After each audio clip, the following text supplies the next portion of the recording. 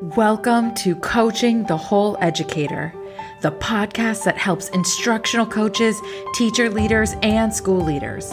I'm Becca, former educator and school coach turned transformational coach of coaches. I'm on a mission to help you improve your educators' effectiveness and resilience, especially the ones who need it most. Each week, we'll cover quick tips, strategies, and coaching mindsets so that you can be on top of your coaching game. Are you ready? Let's dive in. Hello, coaches and leaders. Today, I am going to have a conversation with Dr. Melissa Bonds. This is a consultant, colleague, and friend of mine. We support each other. And I wanted to have her on the show because she has an extraordinary amount of leadership expertise. So first, I wanted to welcome you to the show. Yeah, thank you, Becca. I am so excited to be here. Hi, coaches, consultants, leaders.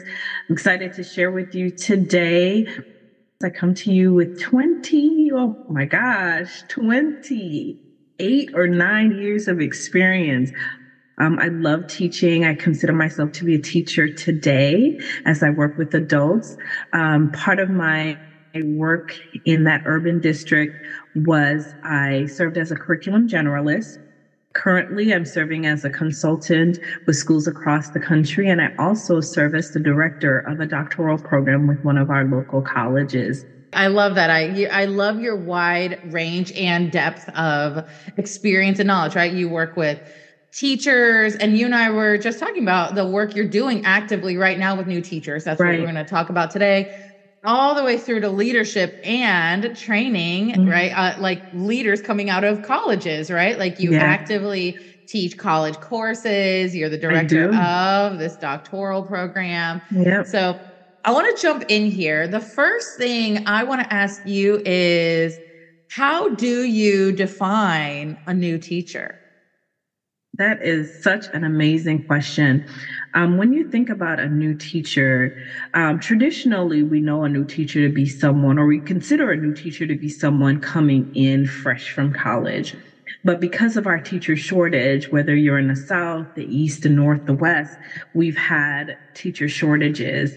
And because of that, we've had teachers that are second career teachers, which are considered someone who had a career at one point and now they're coming into teaching. They are on the older side of the spectrum. And when I say older, I mean traditionally a new teacher would be 21 years old, but I'm talking about someone that's coming in maybe 34, 40, that kind of age.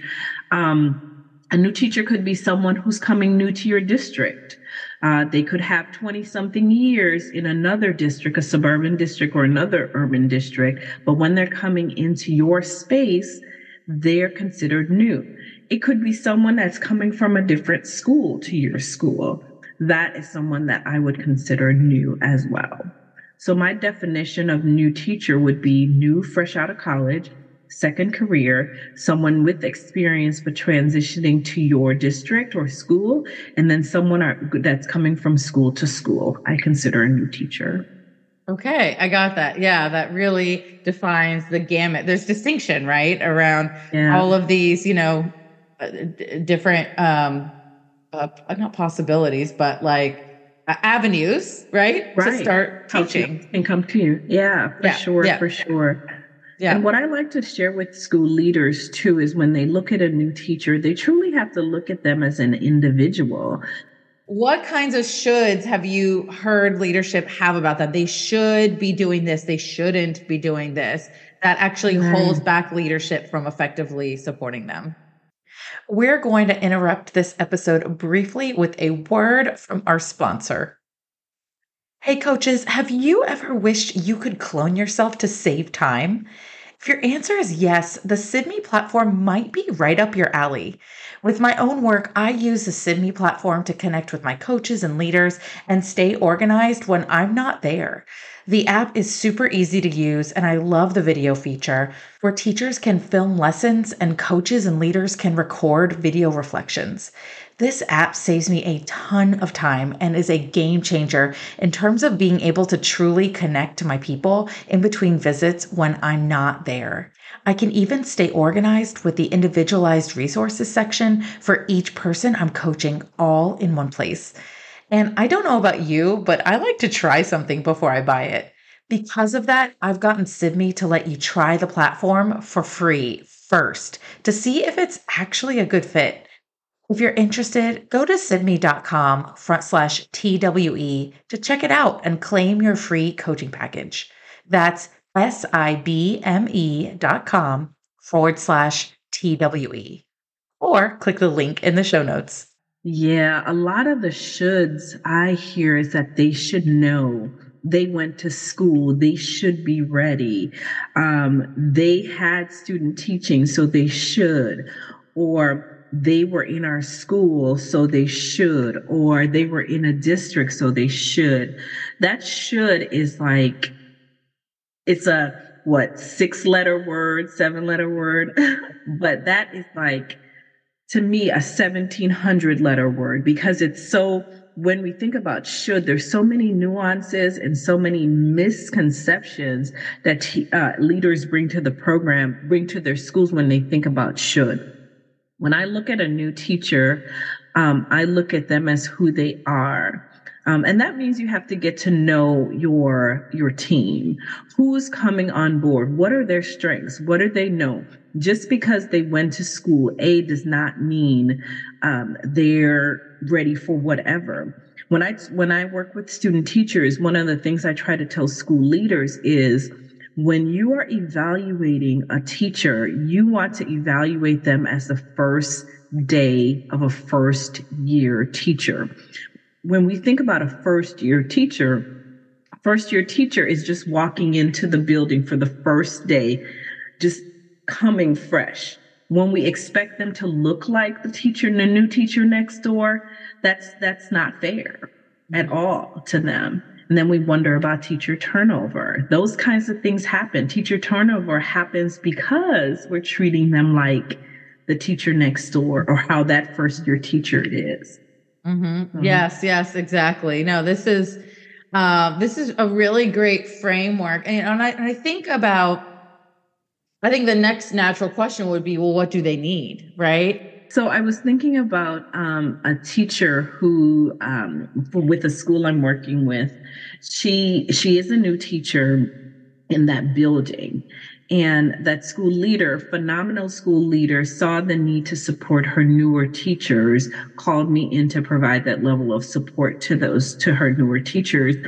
That particular teacher was new to that building, but she wasn't new to teaching. She came from a completely different environment where she had to put the hammer down, and coming into this environment, she didn't have to be as strict.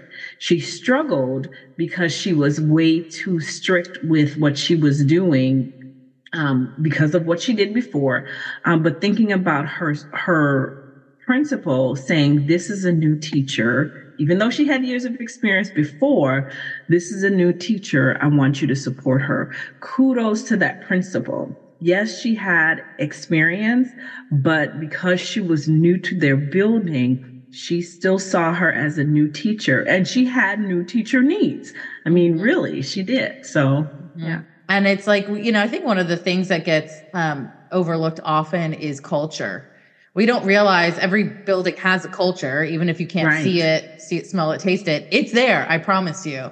So thinking about supporting new teachers, right? It doesn't have to just be the principal or even the coach in the building, right? We can actually surround new teachers with the community of the school. How have you seen that happen in schools?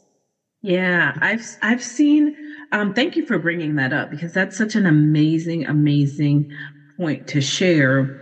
A lot of times our colleagues put a lot of pressure on new teachers too, because they use that should. They went to school just like I did, so they should. But in some many scenarios, I've seen the teacher next door say, "Come on, let's work together. Let's share lesson plans.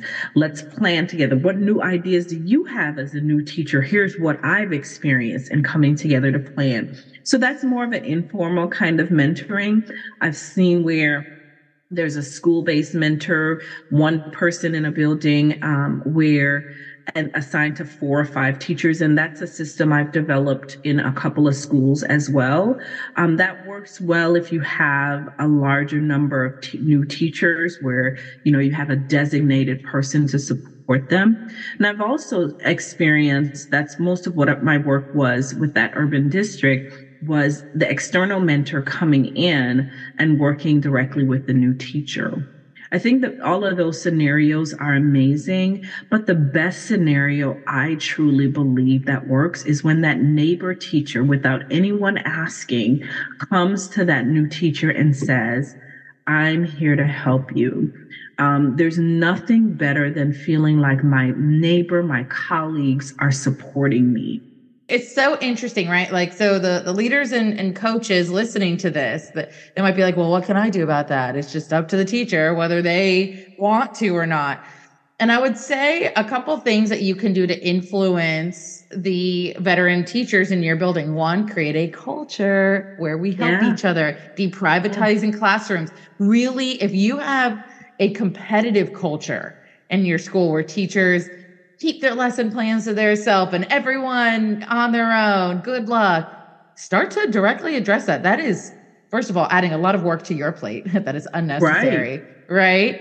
It really harms your school. There's no way to have a highly effective school where everyone's competing against each other.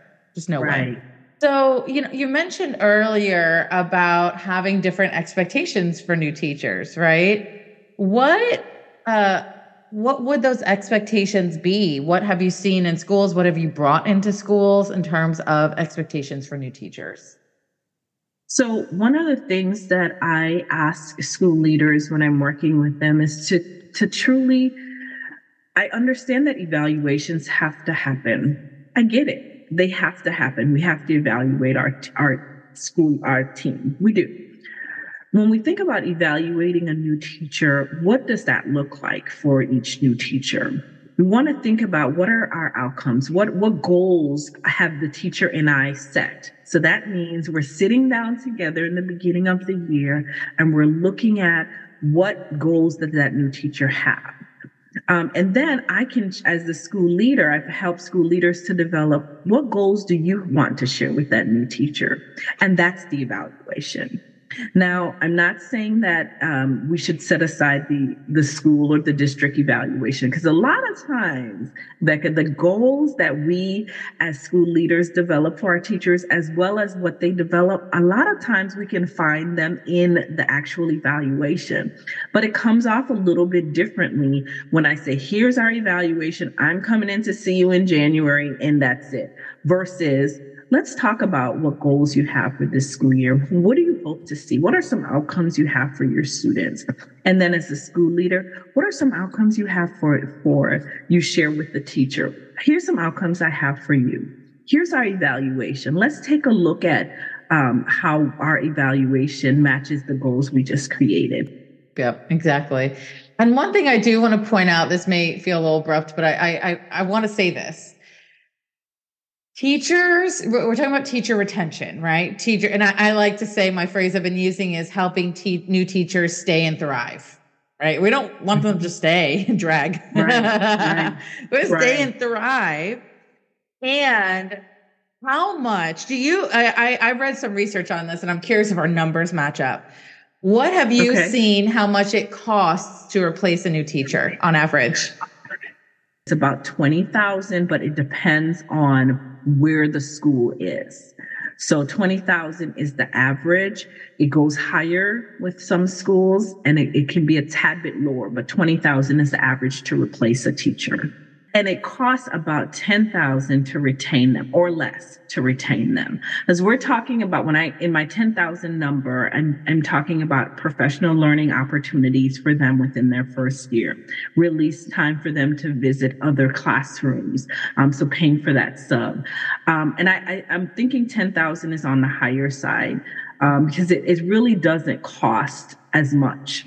We're talking about providing them with the best resources. So in my number, I'm thinking about making that new teacher feel as comfortable as possible versus replacing them over and over. You're talking about marketing, you're talking about hiring, you're talking about interviewing, you're talking about substitutes if that teacher left, all of the different things that happens when a teacher leaves. So exactly. And I really want to sit in that $40,000, right? Really putting strong efforts into having teachers stay and thrive. And yes, those of you listening to this podcast can absolutely impact teacher retention. It is not out of your hands. Yeah. All right. So we need to wrap up here, but the last thing I want to ask you is, if a principal were to ask you how to support a new teacher, what are maybe the first 3 action steps you would give to them? One of the first things I would say to them is welcome that new teacher. Invite them in a separate time from your staff, your general staff time. Allow them an opportunity to get to know the building before everyone else gets in. The other thing I would offer is that new teacher induction does not happen at the beginning of the year.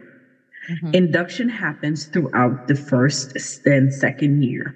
So while you have your opening orientation, while you have all those big to-dos at the beginning of the year, it's important that something is happening with that new teacher every month in the school year, intentionally planning something to support the new teacher. The final thing I would say is provide them opportunities to visit other classrooms.